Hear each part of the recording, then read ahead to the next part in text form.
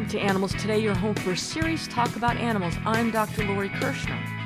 So what do you do when you see a dog alone in a car on a hot day? I mean, it's hard to know what to do, isn't it? And besides, what are you allowed to do under the law? Well, an important law has just passed in Tennessee to protect Good Samaritans in these situations, and we're going to talk about that in a couple of minutes. But first, I want to share with you a personal experience I had a few years ago, and I'm going to replay a brief segment for you now. Then I started to think about the time when I was with a friend at a shopping mall. True story here. My friend and I came across a dog left in a car in the middle of the summer here in Palm Springs, and those of you who live here in the Coachella Valley know how hot it gets here in the summertime. I mean, it must have been 110 that day. And unless you're really an idiot, then you know that you can't leave your dog in the car on a hot day. Actually, it's illegal to leave your dog in a car in Palm Springs any time of year because of the unexpected and big swings of temperatures. But anyways, here it is, 110 degrees, and there's a dog in the car. The windows are barely cracked, and we all know that does a lot of good, right? On a hot day, you might as well leave the windows all the way up. So one of us, and I'm not going to admit which one on the air, but maybe some of the listeners that know me can guess which one. One of us broke the car window with a special device one of us has in the trunk of our car. Now, don't worry, this is a really good ending. People who know me know that I don't often tell or like to hear animal stories with bad or sad endings. As we broke the window of the car, we grabbed this heat-stricken, almost dead dog from the car. Out comes the guy who owns the car and owns the dog. Remember, great ending for the dog, although he was hospitalized for dehydration with heat stroke and actually almost did die. At this moment that I'm speaking right now, he's healthy, happy as a lark right now in his new wonderful home. But my point is, this guy could not care less about the dog. He did not say one word about us taking his dog. I mean, it's incredible. If you saw someone snatching your dog, wouldn't you say or do something about the dog? Okay? He didn't. He did try to get the police to charge us for vandalizing his car, which we were guilty of, but we weren't charged. But wait, it gets better. And this is actually the funny part. The guy was so pissed off that we broke his car window that he started screaming at us, calling us nasty names that I can't really say on the air here, but saying what a horrible thing we did by breaking his car window, and he's going to sue our big fat, you know what, and trying to draw attention so people will be mad at us and side with him as we're running away with his dog. So now there's this huge guy, must have weighed 300 pounds, and sort of the tough-looking type. Tattoos on his arms and neck and earrings in his face and his body hair poking out of his tank top.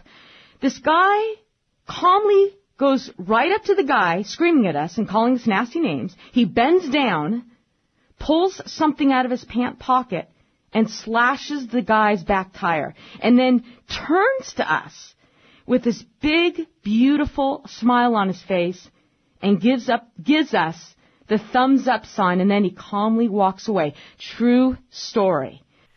So I now want to welcome attorney Bob Ferber. Bob is former Los Angeles animal cruelty prosecutor. Welcome, Bob. Thank you very much, Lori. Good to be back. Bob, we've talked about this situation before, and now there's a new law in Tennessee that addresses this. Why don't you tell us about it, and why is it important?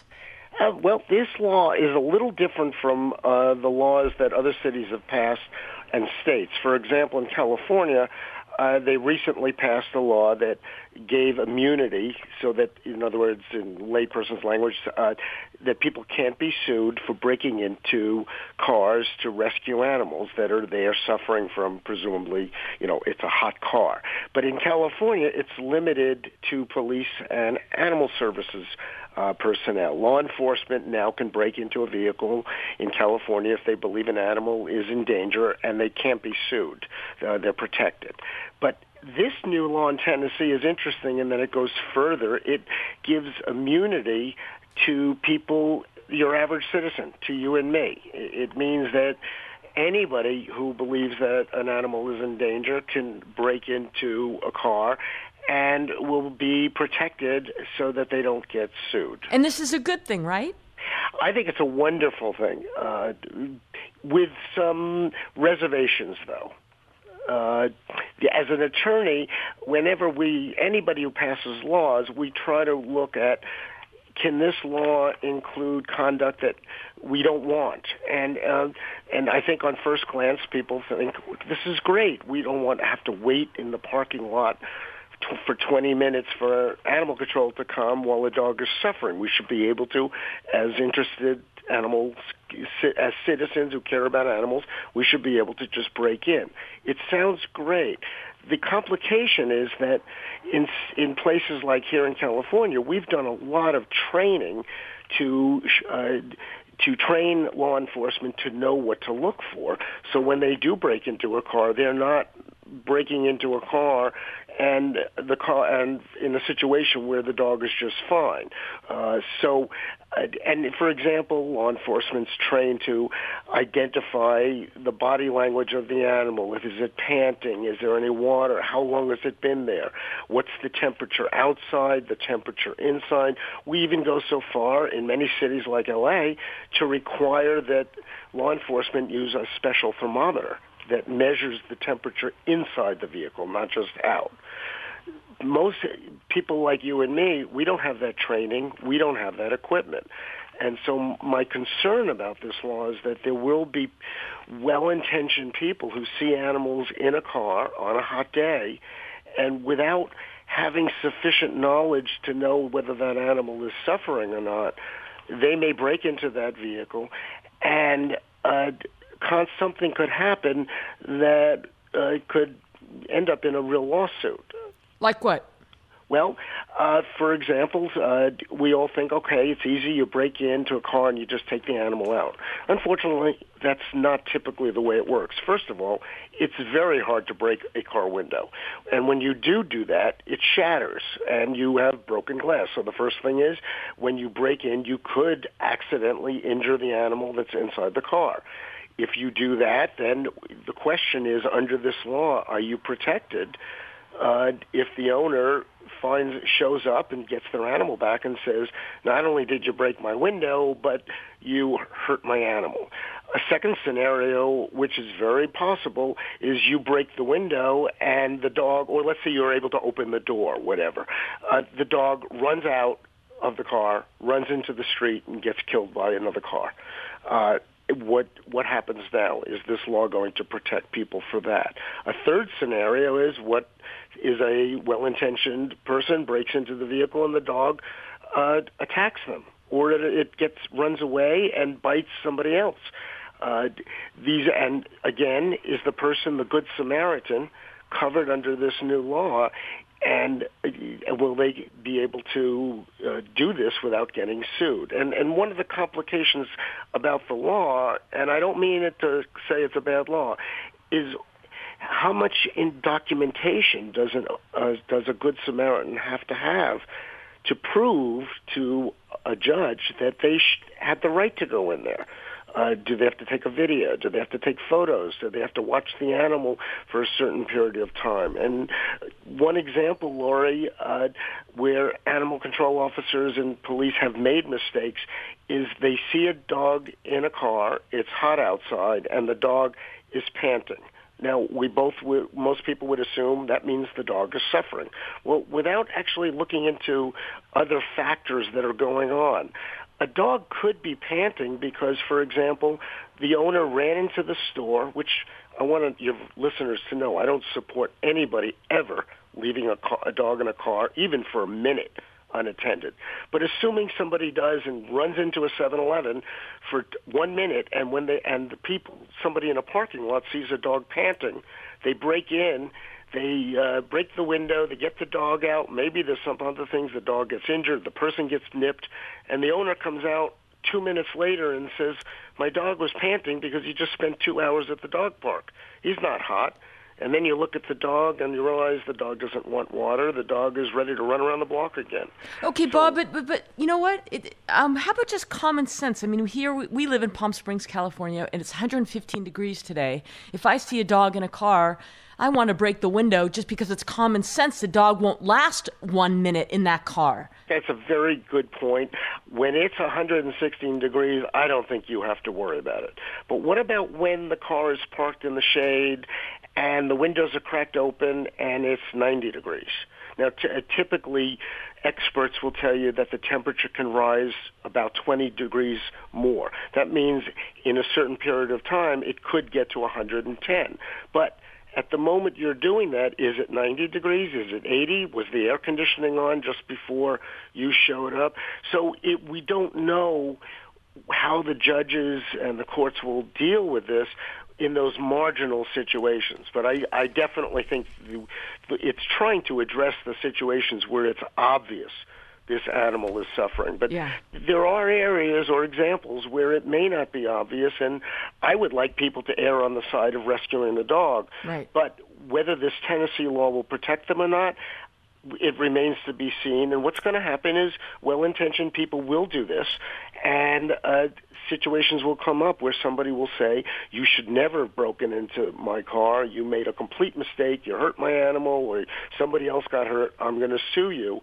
Will the judges say that that person's protected? Bob, do you think we're going to see more states trying to enact laws like this? Yes, and I sure hope so, too, because it's long overdue, and I know so many police officers in California that are thrilled when that law was passed because they wanted to break in to protect an animal, but their supervisors said, nope, you can't do that, you might get sued, and what would end up happening is they're waiting till the animal is passed out, and often by that time it's too late. Bob Ferber, thank you very much. You're welcome. Don't go away. When we come back, a tiger cub was found wandering around a neighborhood in California. What would you do if you came across this situation?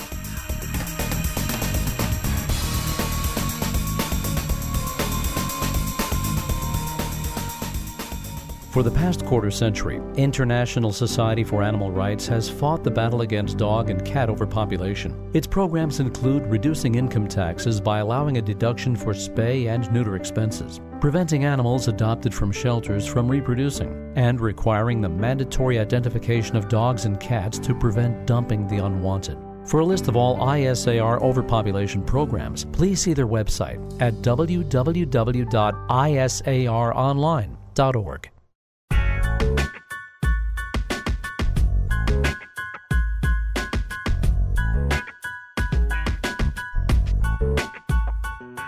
You know, nothing shocks me anymore about how badly we humans treat animals and the many ways we devise to kill and abuse them. So I saw this article in Bloomberg Business the other day. The next brilliant idea is described in the article titled, "In South Africa, ranchers are breeding mutant animals to be hunted." And the article goes on to tell how the specially bred golden gnu, or wildebeest, are especially prized by rich hunters. They pay almost $50,000 for a chance to hunt one of the animals that rarely occur in nature. The owner of one hunting ranch east of Johannesburg breeds various animals with unusual features, for which the hunters will pay a premium to go after. Joe Mealy with Committee to Abolish Sport Hunting is with us on the show. Welcome, Joe. Thanks for having me on, Dr. Laurie. I appreciate the opportunity you give us. Joe, just a few weeks ago, we recently had you on the show talking about other types of canned hunting operations. Are these kinds of game ranches different in any way? They're different in that the species being bred and hunted are different. In North America, specifically the United States and Texas, to narrow it down a bit more, you'll have canned hunting ranches that feature bears, elk, deer, other North American wildlife. In South Africa, the canned hunting ranches feature lions, rhinos, wildebeest, animals that are native to that area. So other than the species that are being killed, there's really no difference. Joe, proponents of canned hunting ranches say that without these businesses, many species would be extinct or near extinction. In fact, the ranch owner mentioned in the article said, quote, "My first priority is to generate an income from the animals on my land, but conservation is a byproduct of what I do." What do you think about this? Yes, the old, they're better off with us than in the wild excuse. You know, we hear these kinds of comments from zoos all the time that they serve a valuable purpose because their breeding programs ensure that the animals will not fall into extinction. But at what price does that come? And is that really what we want? Do we want wildlife that no longer lives wild and free? If an animal exists only on a hunting ranch or in a zoo, they're functionally extinct in the wild, and the natural world feels the effect of their loss. So keeping rhinos in a cage, in a zoo, or on a hunting ranch really does nothing to help the animals that they had a symbiotic relationship with in nature. It only helps those whose bank accounts are padded from their being bred and sold at auction to the highest bidder. Yeah, it seems sort of silly to me that to hear these claims that such businesses contribute to the preservation of wildlife species. Joe, aside from the obvious that the animals are killed for recreation, do the animals bred by these ranches suffer in any way? I mean, literally, they are creating freaks of nature, and certainly the breeders have no real idea what they are doing except to create something novel looking. Oh, of course. When you breed animals for certain traits, you're also breeding in undesirable characteristics and conditions in them. We see this all the time with dog and cat breeding, how German Shepherds are prone to conditions like hip dysplasia, and many Dalmatians are deaf. Persian cats have dental disorders and polycystic kidney disease. The list goes on. With these hunting ranches, when they breed white lions, they really don't care about their skin diseases and cancers that become more likely. Yeah. Impala that are bred to be black and other colors are far more susceptible to heat stroke and other skin conditions from the sun. These breeding facilities really do have nothing to do with conservation, because not only are these animals not free, but if they were to be free, if they were to escape, which is inevitable, they'll be easy prey for predators, since these mutations make them desirable. Since the mutations that make them desirable to hunters leave them with no natural camouflage to protect them against predators. It's not natural selection, it's genetic manipulation and exploitation. Oh, well stated. And what are some of the other problems this industry creates? There are plenty of other problems.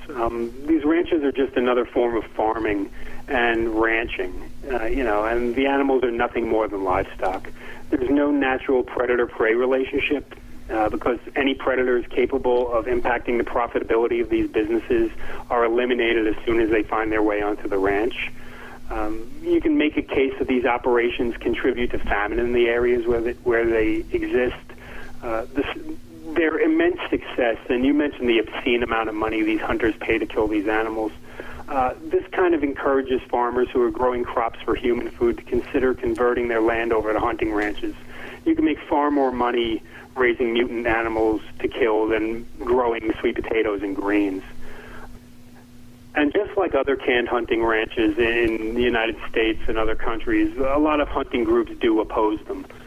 When we're talking about mutant African wildlife, the South American Hunters and Game Association says that breeding mutant animals amounts to unnatural manipulation of wildlife. So these kinds of places appeal, I should say, to very few people, only the wealthy few that have the billions of dollars to keep them thriving. Joe, in your opinion, why do these places appeal to people? Unfortunately, there's what I believe is a very troubled segment of society that enjoys killing and enjoys inflicting pain and suffering on helpless animals. I really think the psychological community should take a deeper look into what drives these people and really try to address this as what I believe is a mental illness and a sickness. These people need help. They're not normal. When young children are raised, their instincts are to be compassionate towards animals. Yet, for some reason, these people grow up to be the complete opposite. I mean, who needs to kill a giraffe? Who needs to kill an elephant? Who needs to kill a bear? It's so unnecessary, and to see their faces, their smiling faces as they pose with these dead animals, it's really very like when you read serial killers, how they enjoy killing their prey who happen to be human. The only difference in the minds of many is that killing animals is legal. Yeah, there's certainly something to be said about people who get enjoyment and pleasure out of killing a beautiful animal. Joe, how can people get in touch with you and Cash? Well, thanks for asking. You can check us out on Facebook. Just put in Committee to Abolish Sport Hunting, and our page will come up. And feel free to participate. Tell me that you think I'm right on the mark, or tell me that you think I'm off my rocker, whatever you feel. You can also check out our website at www.abolishsporthunting.org, and you can get in touch with us that way. Thanks, Joe. You are right on the mark. Thanks, Dr. Laurie. I love being on your show.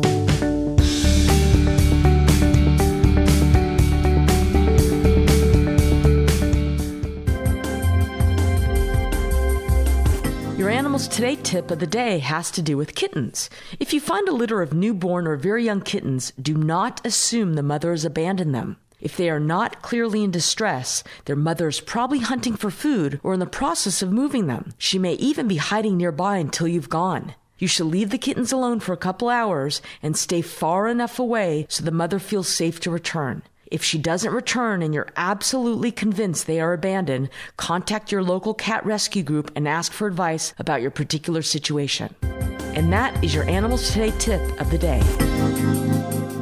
Hi, this is Lori. And it's Peter here. And make sure you check us out at animalstodayradio.com. animalstodayradio.com. And visit us on Facebook.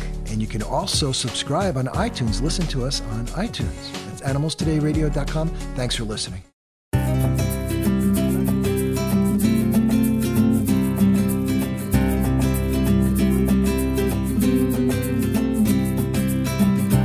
Welcome back to the show. Should your cat go outside? I mean, should you get him or her into a harness to walk on a leash? Now, when I received Laura Moss's new book about this, my instant reaction was, well, that may not be such a good idea. But I kept on staring at it on my desk, and the title, Adventure Cats, Living 9 Lives to the Fullest. Well, I decided to learn more. So here now is Laura Moss herself. Welcome, Laura. Hi, thanks for having me. Okay, well, how did you get interested in bringing your cats outdoors like this? Well, I worked as a pet writer for several years, and I had the opportunity to interview a lot of the more famous adventure cat owners, like Craig Armstrong's cat, Millie the climbing cat, and Stephen Simmons' cat, Burma the adventure cat. And I was very curious about how people were going from, leash training their cats and walking around the backyard to actually taking them out on these adventures like hiking and camping. So I started looking into it and talking to cat owners and vets and behaviorists to see if this was possible. And that's kind of how I stumbled upon this whole community of people who have been, walking and hiking and camping with their cats, for quite some time. So I think, adventure cats kind of became the focal point of this community, but it's actually been in existence for quite some time. Yeah. Well, the book is really interesting to page through. It's beautiful, and the photographs are abundant and really neat. You do distinguish between sort of taking your cat in a well-fitted harness on a leash around the neighborhood and really this concept of adventure cats. Talk about that a little bit. What we say is that, any cat is an adventure cat. You can have indoor adventures, you can have outdoor adventures. And for most cats, if they're going to go outside, usually those adventures are going to be close to home, in the neighborhood, in the backyard, and maybe in a local park. But there are some people that have taken their cats, much farther than just the front yard. And so we like to share some of those stories in the book and on our website, adventurecats.org, about how these people got interested in taking their cats, and how they knew their cats were ready.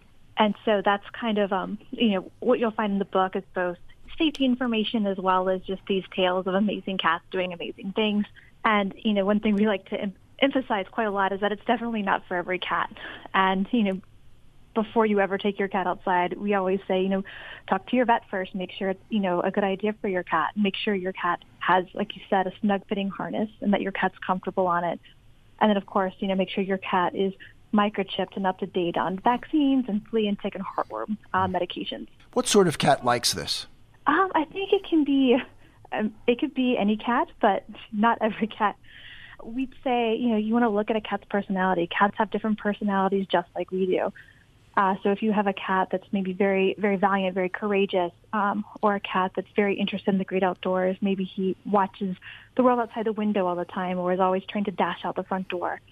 But just because your cat, has these characteristics doesn't necessarily mean that he or she is going to be very comfortable in an unpredictable environment like the outdoors. So I think definitely look at those personality traits, but, cats can surprise you. One of my good friends has a cat who's very skittish, and, I've rarely gotten to see her when I come over, but she begs to go outside, but she likes to go outside with her parents and, comfortably alone in the backyard. So I think, it depends on the cat's personality, but definitely expect to be surprised. When Lori and I travel, we try to get a pet sitter staying at our house. And after one of our trips, we learned to our horror that this new pet sitter had taken it upon herself to take one of our cats out for a walk for the first time with none of the precautions or forethought that you have mentioned. And later on, we learned she had a substance abuse problem also, but that's neither here nor there. So we were horrified by this and frightened and thought it was a very close call. We're afraid that, and maybe you can dispel this or make me feel a little better, that giving your cat a taste of the outdoors will make them more likely to dash through an open door and just be gone. Right, and that's one of the things that it's so important if you leash train your cat. You start that indoors, and every time you take your cat outdoors, even if it's just into your backyard, you want to pick your cat up and carry him or her outside, because you don't want your cat to know that they can never walk out on their own, even on a leash. Yeah. So, from day one, start that practice and don't let your cat walk out the door leashed or unleashed. Okay, let's go through a couple of the basics. Talk about the harness and the leash and what should we look for? How do you deal with that? So there's a variety of harnesses that are available, and some are made exclusively for cats. Some are made for dogs and some cat owners just because there's more dog harnesses out there. There's more variety to choose from. They often choose to, go with a small dog harness. But the most important thing to do is to make sure it's a good fit. And, there are strappier harnesses and there are what are known as walking jackets or walking vests. And, oftentimes you will get a better fit for a cat in like a walking jacket or walking vest because it fits more snugly around the cat. Mm-hmm. So that's something that, we always recommend. And, once you get your cat into the harness, and it's a slow process, you don't want to frighten your cat. You just always want to make that a very positive experience. And so once you get the harness onto your cat, you want to make sure that it fits snugly, that, cats are little escape artists, so you don't want to have any issues with a loose-fitting harness where they could get away. So that's why you always start indoors and make sure that, it fits your cat well. And before you ever take your cat outside, every single time, check to make sure the harness is fitted properly, that it's fastened, it's fastened well, and that the harness is in good condition, so there's no possible way your cat could get out. Are we at the stage where novelty is driving this? I mean, if I see a gal or a guy walking down the street with a cat on a leash, I'm really going to want to know what's going on there. Or is this really becoming a more mainstream sort of thing? I don't know if I would call it mainstream quite yet. I will say I've been surprised by the number of people who have told me, I've been walking my cats for years. And the first time I encountered it was probably, I think that was back in 2002. I was volunteering with a local shelter, and they one day were like, take this cat for a walk. And I had never heard of such a thing. Wow. So, I think it's definitely been done, but I don't know if it's, I will say I think that the number of people who are sharing pictures on social media are showing other people that it's possible. But I don't know if it's mainstream. A lot of people have told me that when they take their cat out in a stroller or a cat out in a harness, they get a lot of weird looks, and, that kind of deters them from wanting to do it. But I think the conscientious pet owners who are taking their cats out safely are doing it for the best interest of their cats. If their cat likes being outside, if their cat enjoys that physical activity or mental stimulation, I don't think that it's necessarily going to be a mainstream where every cat owner is going to take their cat outside. Like we say, there's a reason why indoor cats live twice as long as outdoor cats is because they're not exposed to disease and wildlife and traffic. So I think that for the safety of their pets, most people are going to feel more comfortable having them indoors. But the people who do take their cats outside, I think, are going to keep those adventures close to home. And I don't think it's necessarily going to be something that's going to catch on everywhere.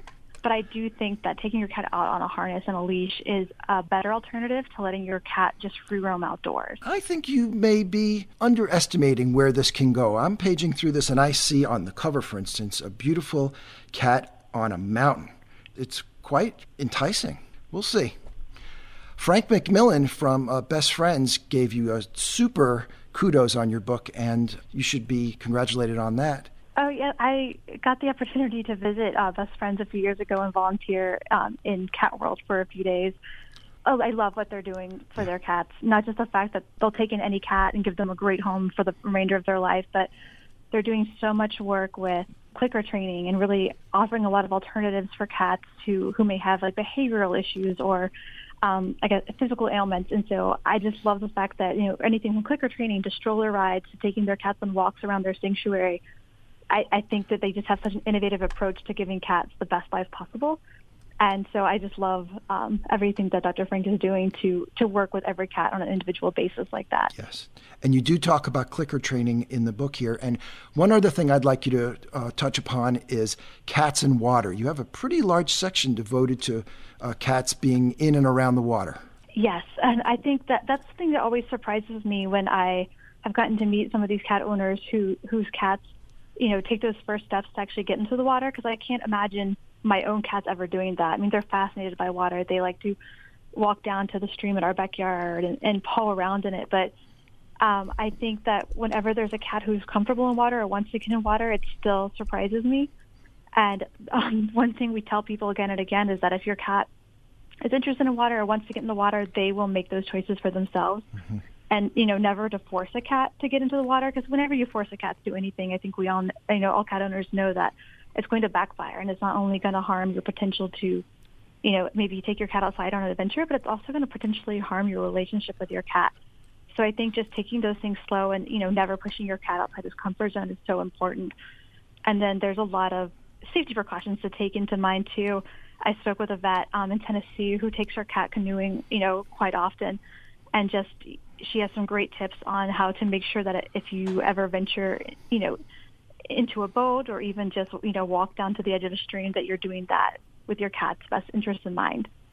We're speaking with Laura Moss. The book is Adventure Cats, Living 9 Lives to the Fullest. A wonderful book. Laura, what's the website? And, of course, people can buy this book anywhere these days. Yes, the website is adventurecats.org, and we have a variety of tales of people who take their cats hiking or take their cats just on, close-to-home adventures and all kinds of things like that. And the book is available on Amazon and in bookstores. Well, thank you very much for joining us on Animals Today. All right, thank you for having me. Stick around, more with Animals Today after the break.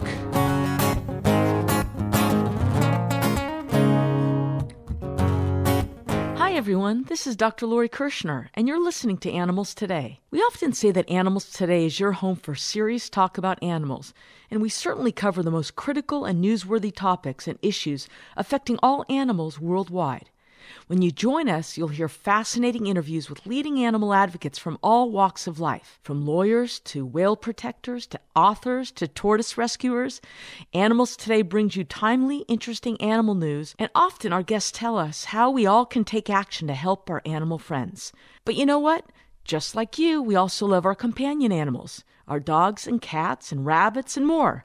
Listen in and you'll get useful advice from expert veterinarians and animal behaviorists, as well as product news and reviews and more fun stuff. So join us on Animals Today, and thanks for listening.